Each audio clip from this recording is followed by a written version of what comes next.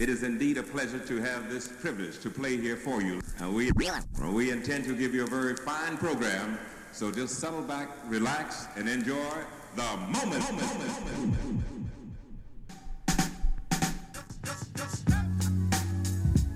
Hey, what's up, everyone? Hello. What's going on?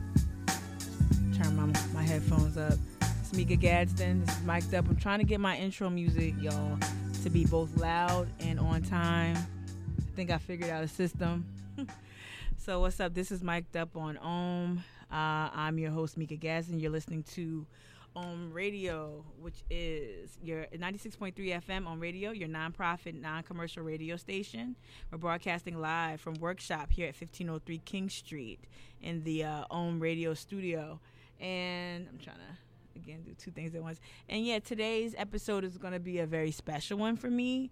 It's going to mark a very significant moment in my own radio, I guess, career. I've spoken to a lot of amazing people via Skype, in studio, but I don't think I've ever pre-recorded an interview that I've done with someone with a notable personality. And this week, especially this week, is very important that that I really start to, oh, here we go, IG problems, really start to get into the political discourse. And I know I've already done that. I've had Black Voters Matter on air. I've had Crystal Simmons, State Rep Crystal Simmons in studio, and so much political content. This is a political show. This is an activist show. However, I think I really need to heighten the level of discourse and help folks, I guess, contextualize what they're seeing, what they're hearing, what they're reading regarding current affairs here, both locally and nationally.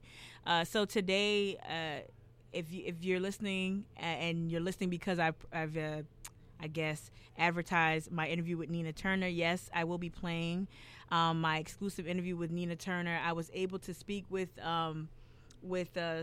Senator Turner on Sunday. She came to, Kevin, help me out? Thanks.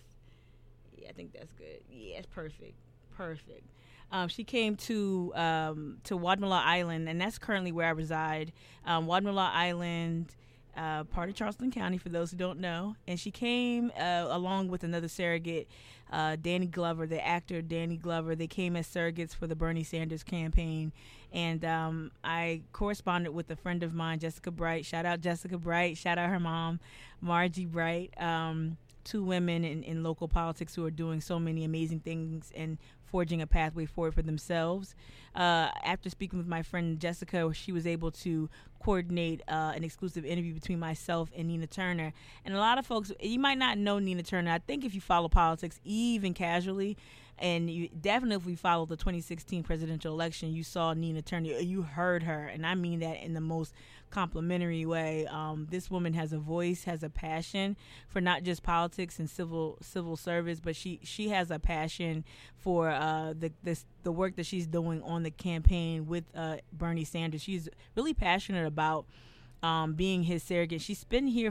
She's been in this state so many times. I can't even count how many times she's either been here, Columbia, stumping for Bernie. And I think the fact that she's one of the mainstays that stayed with the campaign, because Bernie lost a lot of high-profile help, most notably Simone Sanders. And I don't use the word lost to mean like anything bad happened, but, you know, other staff members have moved on, have transitioned to other possibilities. But, you know, the fact that Nina stayed really intrigues me, and I'm just interested to see what she does and what she continues to do in that role as a surrogate and co-chair of the campaign. What I realize is, you know, Black women do so much to help either galvanize communities or propel candidates, and she's just that. So it was really interesting for me to hear from her. I really wanted to have an interview with her. And this is not an endorsement for any campaign. I've said this on a previous show. I don't anticipate ever endorsing any presidential campaign, not publicly giving an endorsement. However, I want to hear from as many camps as possible, and that's what I'm doing behind the scenes, is trying to work with other folks like Jessica to see if I can speak with as many either surrogates or directly to each candidate, and that's my goal as of now. So yeah, that's what I'm trying to do, and then bring that information to all those who listen, all those who really want to learn more and know, I guess, get a better understanding. I'll never tell you who to vote for. I do have my personal favorite, but that's not an endorsement. And I do have a couple of candidates that I'm not really interested in sitting down with, but as a professional, I definitely would just hear folks out. But probably what I'll end up doing is probably just airing clips or some sort of local or reading some sort of local reporting or pointing folks to local reporting on those other candidates. There's some candidates that I just cannot get behind, and I'm not a reporter, so objectivity is not at the forefront of what I do. I do give commentary. I do give an opinion. But yeah, hopefully I will be able to bring other interviews along with today's Nina Turner interview, and it's not a particularly long interview. It was really grabbing her before she got to speak. But along with the Nina Turner interview, I'm going to try to play a little bit from an interview not an interview, excuse me. I gained access to Joe Biden. Shout out to my friend Fernando. I had Fernando on the show on a previous episode. Fernando Soto, he was able to make sure that I was in the right space so I could at least be part of the press that could approach Joe Biden. And I was able to ask one question specifically on behalf of black women. I'm going to try to find that little audio that I can play during this show as well, and why it was important for me to actually, why it was important for me to ask him that specific question. And I actually asked a similar question to Nina Turner, and that is, what do you have to say to black women, or what messaging should black women be in tune with from your campaign? That's very important. So yeah, this week was it was very fun. This week was filled with. It was very eventful. I'm a political junkie. I have a degree in poli-sci. I worked in New Jersey state politics, and I work here locally around the periphery of politics. And I just, this week to me is fun. And any week where there's a nationally televised debate is fun. So this week we had 2 nights of debates because, of course, the Democratic presidential field is rather vast. We have over 20 candidates running for president. Not all candidates qualified to be on the stage. And even with 20 or so candidates, it's amazing that even there were still a couple of folks who didn't make it to the stage. Like, we didn't see Tom Steyer. We didn't see a couple of other folks. I can't remember their names. They're not that notable. There's an African-American gentleman that's running for office, and his name escapes me right now. But I did want to give a little quick breakdown as to what we saw this week. As I always stress, and I might sound like a broken record, it's really important, especially within the Democratic Party, that black women have a voice and have a seat at the table. And we didn't see that represented well in terms of moderation of the debates. Both the CNN debates that aired 2 nights this past week, and also in the previous MSNBC, or rather NBC debates that aired, though they had 2 African American or black moderators on each broadcast, unfortunately no black women were included. And this makes me miss the days of Gwen Ifill and other black women trailblazers who were present during pivotal political moments such as this. And so that's my first takeaway, is just really, really wishing that black women had more of a say-so and more of were more prominently featured, especially in Detroit, in Motor City. It would have been very important to see that. Aside from that, my takeaway from the CNN debate was, this is one reason why I've divested from CNN about over a year ago. I'll turn on CNN if there's like a natural disaster or something, because they're on 24/7, and their Chiron is definitely going to have some late breaking news. But outside of that, I no longer consume Chris Cuomo, Rachel. Let me not say Rachel Maddow. She's not on that channel. Chris Cuomo. No more Don Lemon. No more Anderson Cooper, because it is quite the spectacle, and I get what they're doing. They are creating TV that you just have to watch. It's addictive.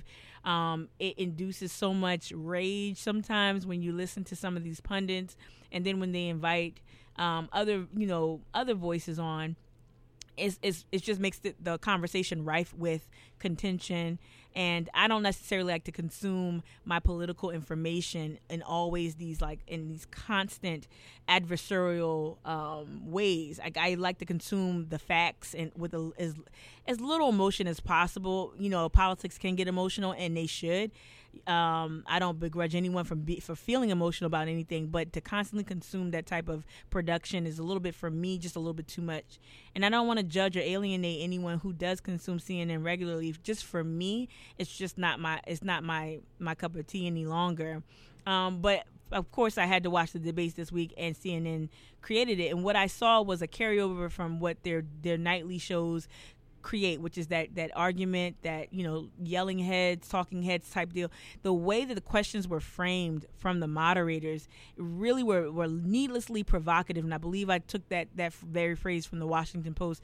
It was really just built and designed, the debates were, to have the participants confront each other as opposed to speak to the issues, and that's unsettling.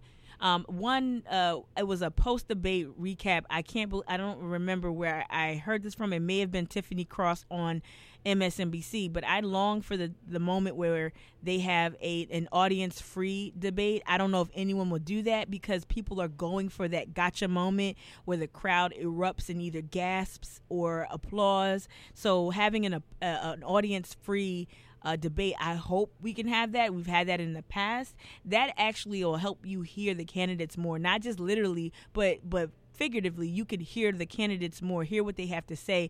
And also, one thing that CNN did was, and some of it is attributed to the sheer amount of candidates on stage, but the time limits and the way they kept interrupting certain candidates, and they weren't always consistent across the board with who they interrupted and when. And so that disproportionate amount of time hearing from a quality candidate, and I'll say like a Julian Castro, I wanted to hear more from him on night 2 of the debates this week, and less of the whole Harris versus Biden versus Booker. It was like a WWE matchup, and the music. I listened to a podcast this morning, I think it was The Daily, and they were saying it was the voice of God music, and it's just, you're not watching news, you're watching entertainment, and it kind of just kind of turns me off a little bit. Sorry to sound like a curmudgeon, but that's just me. I really like to get my news straight, no chaser. The older I get, that's just my sensibilities. So I do get a lot of my post-debate recap from other sources, audio sources like podcasts, or some really dope lectures too on YouTube from the Hammer Institute. They had a really dope post-debate wrap up with intellectuals, with scholars, with PhDs. And not to say that it has to be that high-minded, but it was very down to earth. And they opened it up to the audience, who had some very great feedback as well. So aside from the debates being a spectacle, I thought there were some good moments, especially night one. Night 1 Tuesday, it featured Elizabeth Warren. It featured Bernie Sanders. It featured Delaney. It featured Governor Bullock. And from that, I'm not even going to go through the list, because honestly, the most notable folks who stood out were just those names I mentioned, for representing more of the progressive side, which is, again, full disclosure, where I'm leaning, toward a Warren. I'm more receptive toward a Warren or a Sanders point of view, a more progressive point of view, than I am, let's say, a Bullock and Delaney. They represent more moderate, and I would say Bullock, Governor Bullock is more of a moderate, where Delaney almost sounded outright conservative. And what I learned from night 1 was that it was positioned in a way so that the moderates and the progressives would be confrontational toward each other. A lot of the framing of the questions, as I noted just a moment ago, they were framed in a way so that it would cause each candidate to attack one another, as opposed to answering the questions. I will say that a lot of candidates recognized that and held the moderators accountable. By telling them that the questions sounded more like conservative talking points, or reframing the question, saying like when Amy Klobuchar was posed with a question about, well, Elizabeth Warren says this, does that make you that? Amy Klobuchar was like, well, I don't know if she said that for sure, but here's my response to the question. So I like that pivot that a lot of the savvy candidates didn't take the red meat, didn't fall for it, and just answered the question. I believe night one was more substantive because there was less of that. Again, the heavy hitters. The front runner, of course, is Biden, and then Kamala had such a great showing in her first debate on NBC. So that second night of debate on Wednesday was going to be more, I guess, I think it was higher rated as well. It was going to be more of a must-see TV moment. Night one was more, I guess, if you're a Politico or you like to nerd out on politics, night one was more substantive and less combative. And so I felt like I got a better understanding. A lot of folks came away from night one saying they didn't understand health care. They're saying that the Democrats are not doing a good job explaining health care. I kind of push back on that, maybe because I know each candidate's platform on healthcare. Like, for instance, Kamala Harris just rolled out her Medicare for All plan, which is not Medicare for all, but she presented it that way so that it would appeal to progressives, but in substance it was more, I guess, something else, more. It created that public option that people wanted, and that's not Medicare, and it gave the healthcare industry way too much power in that. So it's not Medicare for all, but she branded it that way, and she's branding her campaign that way as well. But the night one, I know where I know where the candidates stand, so I was less confused, but I do understand how people who aren't going to read every article or comb over every bit of news coverage may have walked away confused about the health care and what's what, who's proposing what. And to those folks, I would just recommend that you just maybe just take it upon yourself, look at each candidate's look at their platform. Some candidates have built out more policies than others, and you'll find comprehensive information from a number of candidates. Let me do some station identification, and I'm going to take a quick break and come back with the Nina Turner interview.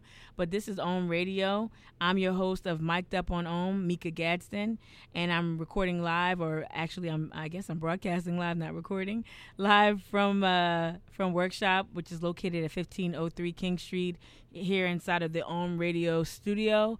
And I'm gonna, you know what, because Kev is gonna leave me next week and then come back. But I think I'm gonna play one of your songs. Sure. I've got like 18 billion windows open. Here we go. I'm gonna start playing it, and let's see. Make sure. Is this shit? Let me see. I'm playing it. I'm still. Huh? Is it okay? He's giving me the thumbs up. All right, let's take a break.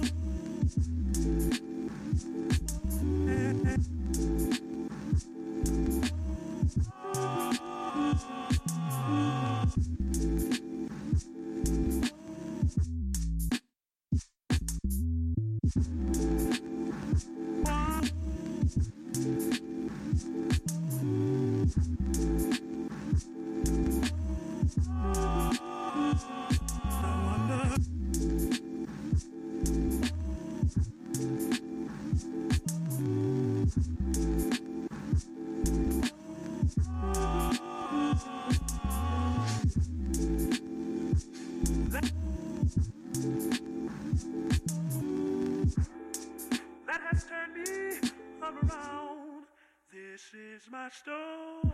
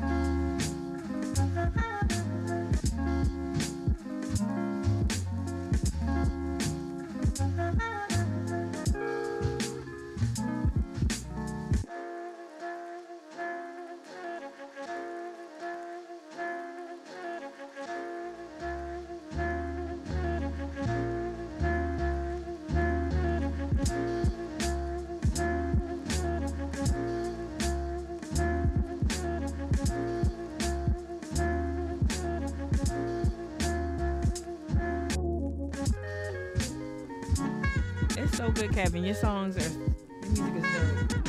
You can find Kevin's music on Spotify. Is that it?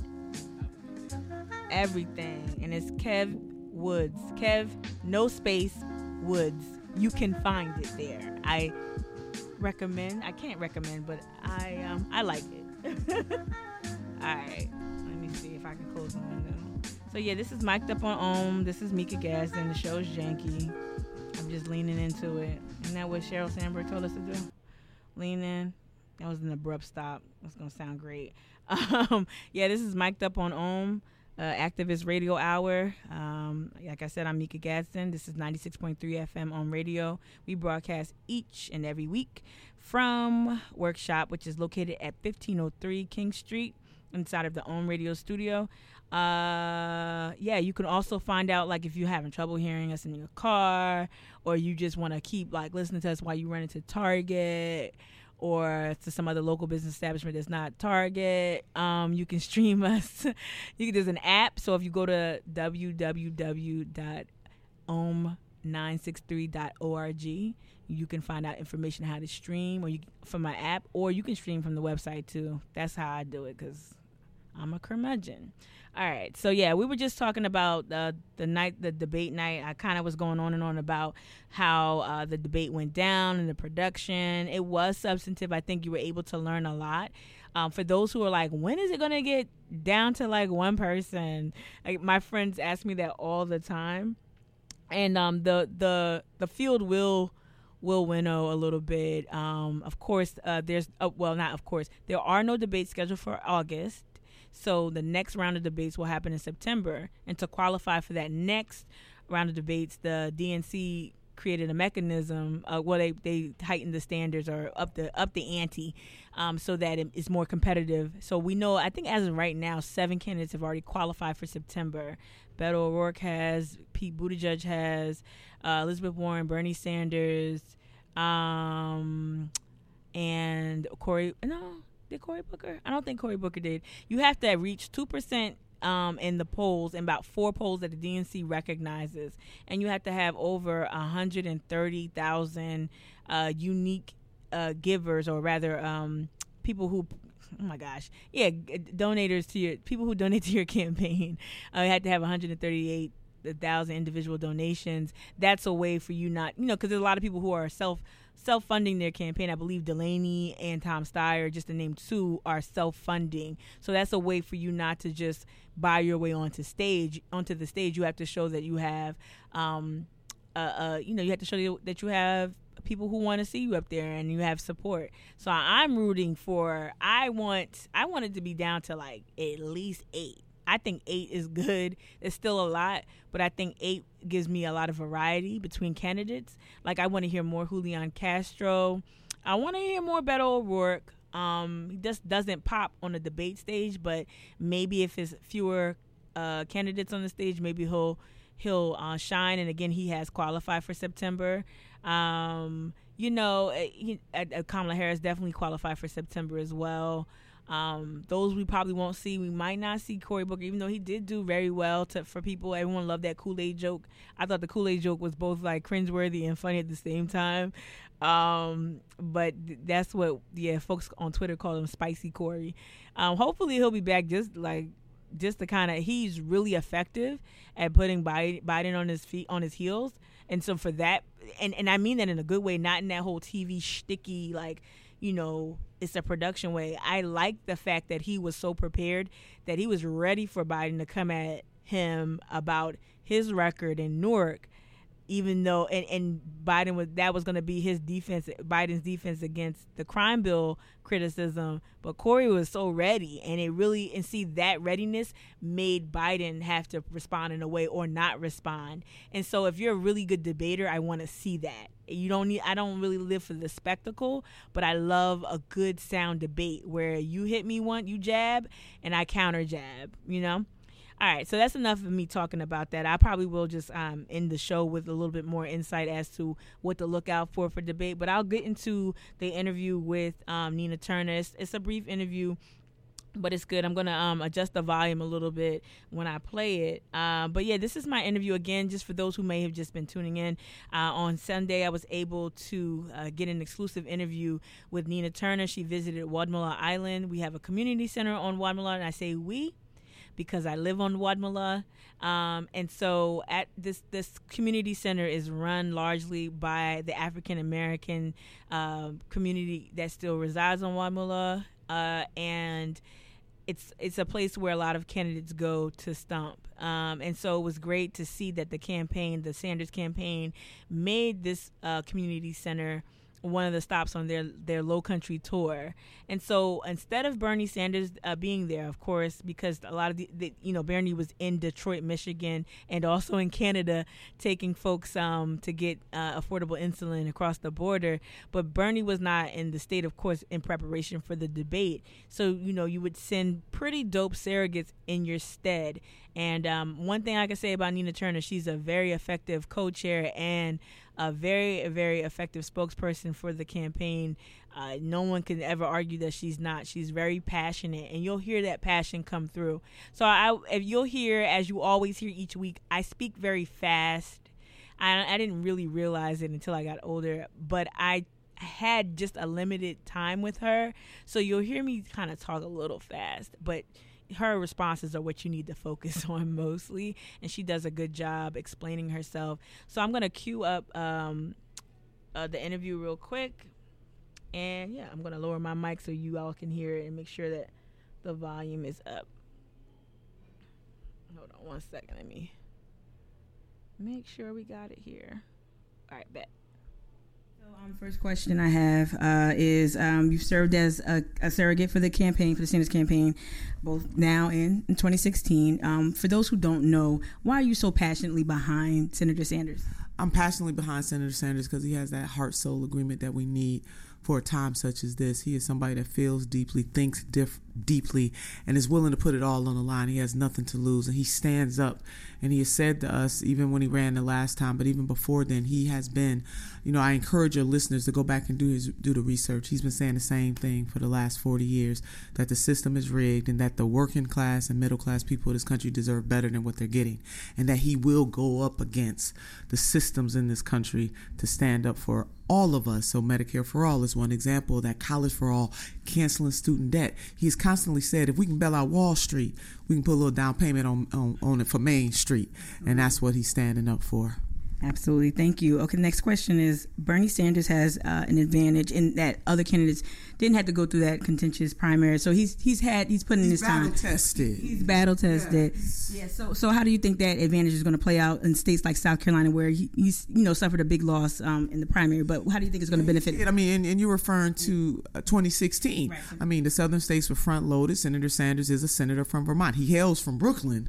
By way, but went to Vermont, and that's where he made his adult life, there in Vermont. And Vermont is a smaller state and is not as diverse. So when he got on the scene in 2015, in terms of declaring that he was going to run for president, in that latter part, he was on the national scene, but people had to really try to get to know him. Now people really understand the mission. And now we're going deeper so that they understand the man. Your question that you asked about why Senator Bernard Sanders. Well, if you look at all of the presidential candidates that are up there right now, they're all speaking from the gospel according to Senator Bernie Sanders. He's the one that had the courage to nationalize the fact that our healthcare system is rotten to the core, that people are dying or losing their property, losing the things that they fought for and worked for. Just if you have a health crisis, you could lose everything, that the system is rigged, that the pharmaceutical companies are ripping us off, that in Canada, our sisters and brothers there, for example, insulin, the senator took a group of folks with diabetes there today to show we pay 10 times more than what they do, same manufacturer. Why is that? It is because too many politicians in this country are bought and sold by their donors, by the people who give them the most money to do their bidding. And what Senator Sanders is saying, that his only special interests are the everyday people in this country, and we need that. And this is my last question. You answered my question about Medicare, so that was good, and his health care objective, because the state really needs that. Yeah, South Carolina pays the third highest health care costs, only third to Alaska and North Carolina. Mm-hmm. So we need this. here. Okay, so my last question will be specifically about Black women, and having you as a surrogate, it signals a lot of things to me. But what do you think? What message or how can we get? How can the Sanders campaign connect with Black women here? We're going to continue to come and visit this state. Just what we're doing right now. It's about building relationships. See, Senator Sanders, unlike some of these candidates, he doesn't believe that his proximity to a Black president gives him the right to expect that Black people will vote for him, or his ethnicity gives him an advantage. He wants to work and earn this vote, and that's what we're doing. The senator has come to the state time and time again. He's been to several events in the state. We're going to keep coming back. Myself, as you know, and we know we got Brother Danny Glover here. We have been here. This is like my second home. I joke with South Carolinians, and I say to them when I tell people where I'm from, I'm going to have to start adding South Carolina. I'm going to have to say Ohio and South Carolina. Come on home. We got a lot of Ohioans here. But just, building relationship and just showing that things will be different when he is the president of the United States of America. Sister Gadsden, we talked about health, Medicare for all, but I want Black women in particular to understand what that means for them, that Black women die at higher rates when we give birth in the United States of America in 2019, that Black babies die at higher rates than anybody else's babies in the 21st century, that we are underinsured and uninsured at higher rates, disproportionate in this country. Medicare for all is a Black woman's issue. When Senator Sanders says that we need to raise the minimum wage to a living wage of $15 an hour, that speaks to Black women. Most Black women are, in jobs where they don't make a living wage. They don't make a living wage. And then when you couple that with the fact that we run a lot of our households, there are a lot of single parent households in the Black community. Imagine that mama who can make a living wage. When he talks about being unionized, Black women need that, because if we're in union jobs, we have a job that pays a living wage and that has, that gives us the opportunity to shepherd our families. So Senator Sanders' agenda is the Black woman's agenda, and the Black woman's agenda is America's agenda, because when we serve, when we speak out, when we stand up for what is just, right, and good, we do it for ourselves and everybody else in this country. So I just want our sisters and brothers, the people who listen to your show, I want them to just do their research. They will know a tree by the fruit that it bears. And Senator Sanders has been bearing righteous fruit for a very long time. And he is the one. He's not just saying this stuff and standing up for this stuff because he's running for president. He believes this stuff. So let's do this. All right. Well, thank you so much. Thank you. Okay, that was my interview.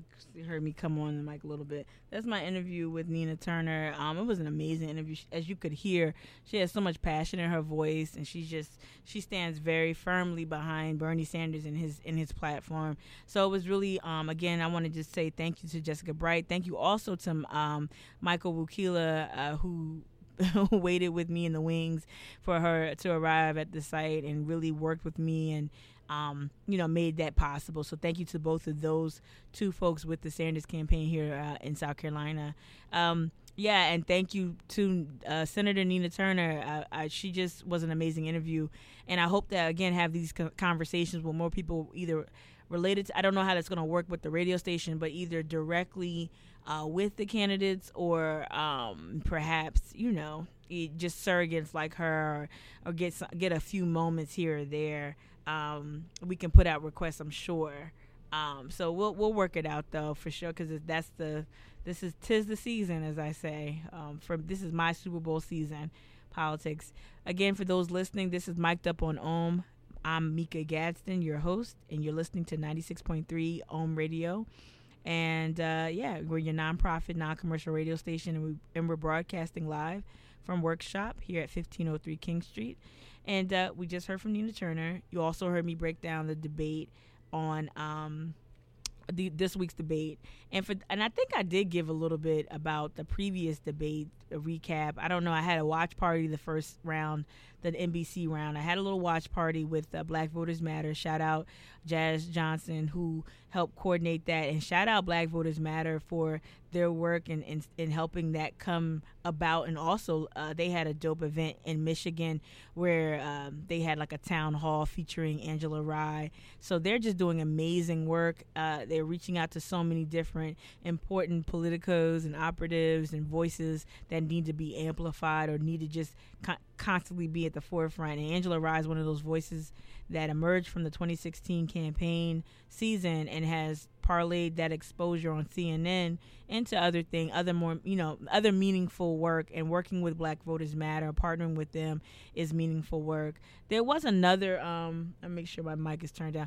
My other mic is turned down. But there was another opportunity where I had a chance to interact or interface with another presidential campaign, and that is when Joe Biden came to town. The Biden campaign, being that Joe Biden is the front runner and has profited, or has really benefited, not profited, he has benefited from, of course, being the most popular Democrat in our country, Barack Obama's running mate and vice president for 2 terms. So he's definitely positioned as the front runner because his name ID is placed him there. Women like my mom, who identifies as, Black Southern, over 65, really, really like Joe Biden. It's a very familiar face. And I think anyone who has watched Joe Biden throughout the 2 terms and before as well. I lived in Philly, so he's a Delaware dude. So very, very likable to people in Pennsylvania, Steel City, Pittsburgh area, that kind of that blue collar type of towns or cultures. He's really popular among folks in that setting, and he's popular with Black women here in the South because he is the name we know. And also, again, Barack Obama, I believe I read this week that Barack Obama still has like a 92% approval rating in the country, and rightfully so. I think his campaign it definitely was historic, even though, I definitely we've looked back at his time in office critically, and I think that that's okay, no matter what many of his cabinet members are saying and printing in the Washington Post. I think it's okay to critique the Obama years and see them not through rose-colored glasses, but see them for what it really was, the wins and the opportunities. But that being said, that he still is very favorable among many, and I get that. He's earned that in a lot of ways. And so, with that name recognition, Joe Biden has stayed at the top of the polls. And so he came to Charleston, and he was hosted by State Rep Marlon Kimpson. And Marlon Kimpson also hosts a lot of town halls. He's going to be the point person for a number of these town halls, because we know that Cory Booker is also coming on Monday to Charleston, again at the ILA Hall, the International Longshoremen's Hall here, right down the street actually from us here at Workshop. So Cory Booker will be in town off the heels of a dope performance, and I'd like to go. I hope I can go and just maybe be a member of the press again in that capacity. But when Biden came, it was a different feel from some of the other campaigns that I've interacted with. He was more guarded, and now this was after the Kamala Harris debate on NBC, so he had gotten exposed, or he didn't do too well in his debate. And so I believe the campaign was just trying to protect, serving his best interests and protect him from any type of press setup questions. But they did make him available to us outside of Butcher and B for about 5 minutes outside. And then we were able to go inside and see the vice president address a closed room. And I mentioned this on a previous show, closed room at Butcher and B, a luncheon, which boasted notable guests like Dot Scott from the NAACP, former Democratic gubernatorial candidate James Smith, Mayor Tecklenburg, Mayor Riley, just to name a few notables from the area, and a lot of other key operatives we saw in the room. We saw Mariah Hill, formerly of the Joe Cunningham campaign, Simone Sanders, formerly of the Bernie Sanders campaign, and Antoine Seawright, a well-known operative throughout the state of South Carolina. They were all in the room as well, just to paint a picture. But the campaign was guarded. They didn't give us a lot of access, but they did make them available for like a few questions. And I'm gonna pull up I have the video on my phone right here, and I was able to ask Joe Biden like one question. This is my first time, like with the Nina Turner interview. This is like a watershed moment because it's my first like really decent, high profile interview, and I'm proud of it. Regardless of how it's viewed publicly, I'm very proud of making my way getting the opportunity, and I was very proud of jumping in there with the CNNs and the Reuters and the Associated Press people and the Post and Courier. I jumped right in and was able to put my voice recorder up there with the best of them and ask Joe Biden a question regarding black women. And so I'm looking at this now. I'm going to let it play. I'm going to turn up the volume so you guys can hear it. And laid out where I was and what we want to do. Not that loud. This is about the future. It's not about the past. And I'm proud of my past. Have I made mistakes? Yes. Do we grow? Yes. But the fact of the matter is, that's why I chose here in South Carolina and chose an audience that, in fact, would be the most likely to have been offended by anything that was said. You also just a few days ago said still points of differences between you and her after your apology yesterday. What's your reaction to that? I'm sorry, say again? Kamala Harris has just said that there are still points of differences between you and her after. Oh, there are. Healthcare, we strongly disagree. I don't want to do away with Obamacare and start all over and trash it. Oh, you okay? Yeah, sorry. Oh. Okay, here comes my question, everyone.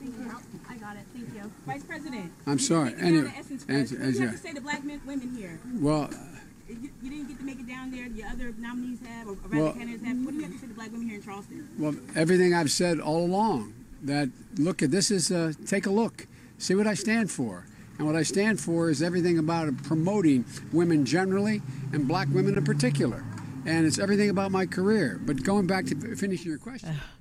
So if you can hear this, I'm so embarrassed, y'all. I speak so fast. I was so nervous. And I just was like, basically, let me just restate what I asked him. That was, again, off the heels of the debate. The first set of debates on NBC. And that's after Kamala Harris had that,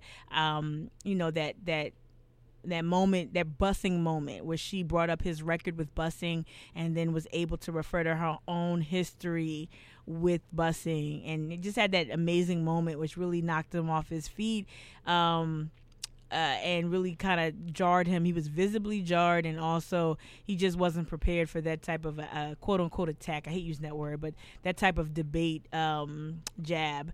And so what followed after that week was Essence Fest, and that's not just some sort of cultural like festival. Essence Fest has become quite the political destination for a lot of candidates. We saw Pete Buttigieg at Essence Fest. You're good. We saw Pete Buttigieg at Essence Fest. We saw Kamala Harris at Essence Fest. We saw Elizabeth Warren at Essence Fest, and yeah, we saw. Let me make sure I'm checking my. There we go. What? All right, yeah, my headphones went out again. Yeah, and so it was notable who wasn't at Essence Fest, and that kind of showed you where those candidates where they stood, I guess, or what kind of platform they had. And he didn't want to expose himself to another moment. I'm thinking, because you would think the former 2-term VP with Obama would feel well at home with black women. And so I think the Anita Hill issue and the Kamala Harris attack on the debate stage probably just didn't want to expose himself to any type of vulnerability, and that made a lot of sense. So my question was, I said all that. My question was, being that you didn't make it to Essence Fest, what do you have to say directly to black women here in Charleston? And I'll let you decide how you feel his tone sounded to you, but he sounded to me a little like exasperated. I think that he just doesn't want to be exposed. But more importantly, I think he's tired of defending, to be honest, and I'm going to empathize with him. He's probably tired of defending the fact that he's not anti-black women. And, I don't think he's anti-black woman. I don't think he's anti-woman. I just think that his record is long and it can do good two things. It could be an asset and it could be a liability at the same time, because if you're in public office for over 40 years, you're just going to have a lot of fodder for people, a lot of ammunition for people to just comb over and revisit. And he hasn't made all the best choices, but he hasn't made all the bad ones either. So he sounded exasperated, and I get that. It's no excuse. I was looking for a more thoughtful response to black women, especially in a state like South Carolina, where black women literally, their votes matter a lot. It carry a lot of political power and political weight. So that was unfortunate, but perhaps in a different setting, not in like 90-degree weather outside of Butcher and B, maybe it would be more conducive to a longer conversation.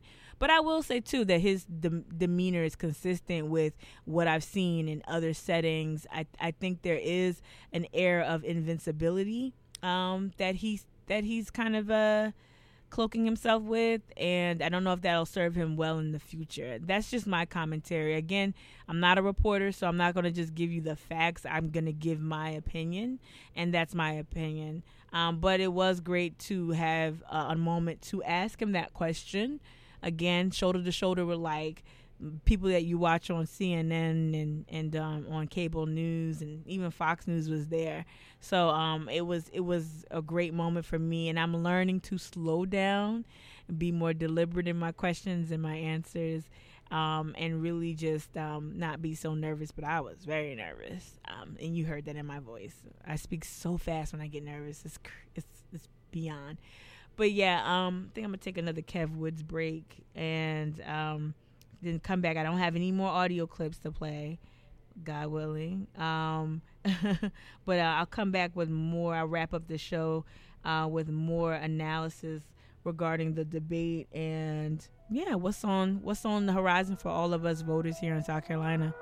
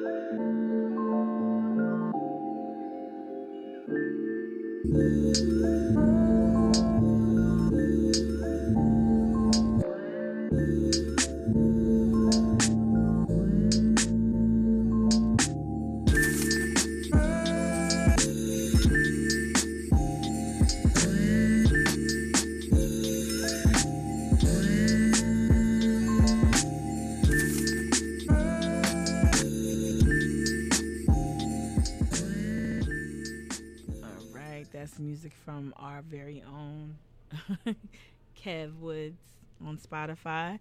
This is Mic'd Up on Ohm. I'm Mika Gadsden, your host, and this is 96.3 FM Ohm Radio. We're broadcasting live from Workshop, which is here at 1503 King Street, inside of the Ohm Radio studio. And yeah, this is your non-commercial community radio station, and we were just talking about, the politics right now, national politics. One thing that's really important to note, and Crystal, again, State Rep Crystal Simmons, she was on my show, and I've been following her. She is a gag. She is a key on social media. But one thing she tweeted the other day, which I meant to repost, it's like, don't forget about these down ballot races. Not just keep that same energy for other races. The presidential race is, of course, important. We're going to get a lot of people here. I've already spoken with the New York Times, of course.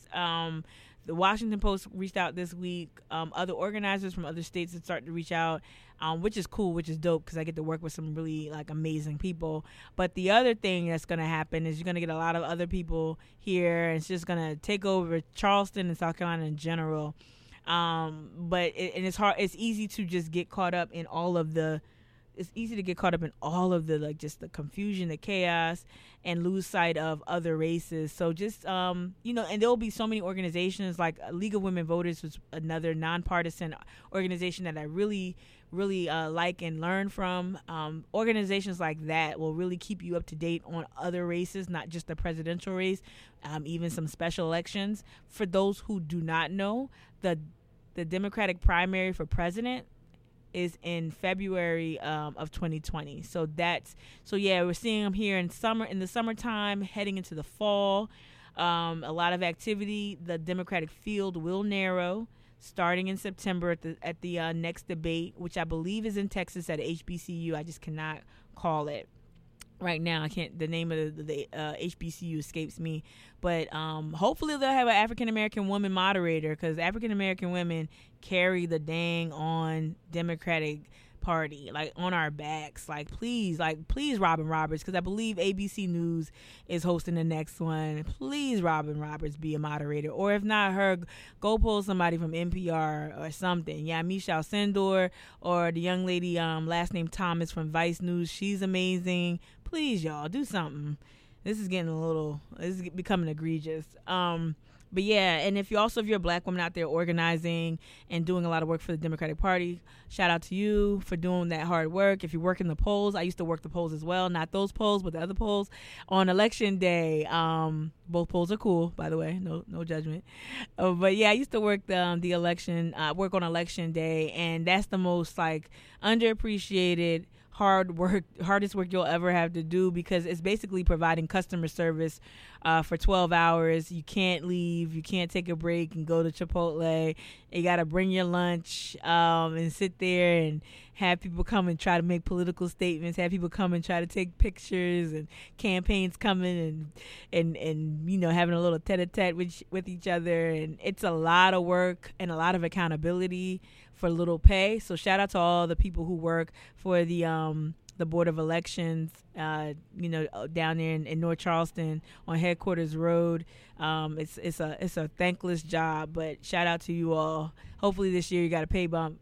But also, if you're involved, just make sure you have a place at the table, and that it's the place that you position yourself, that you've chosen for yourself. Don't let anyone discount your voice, even if it's not a popular opinion.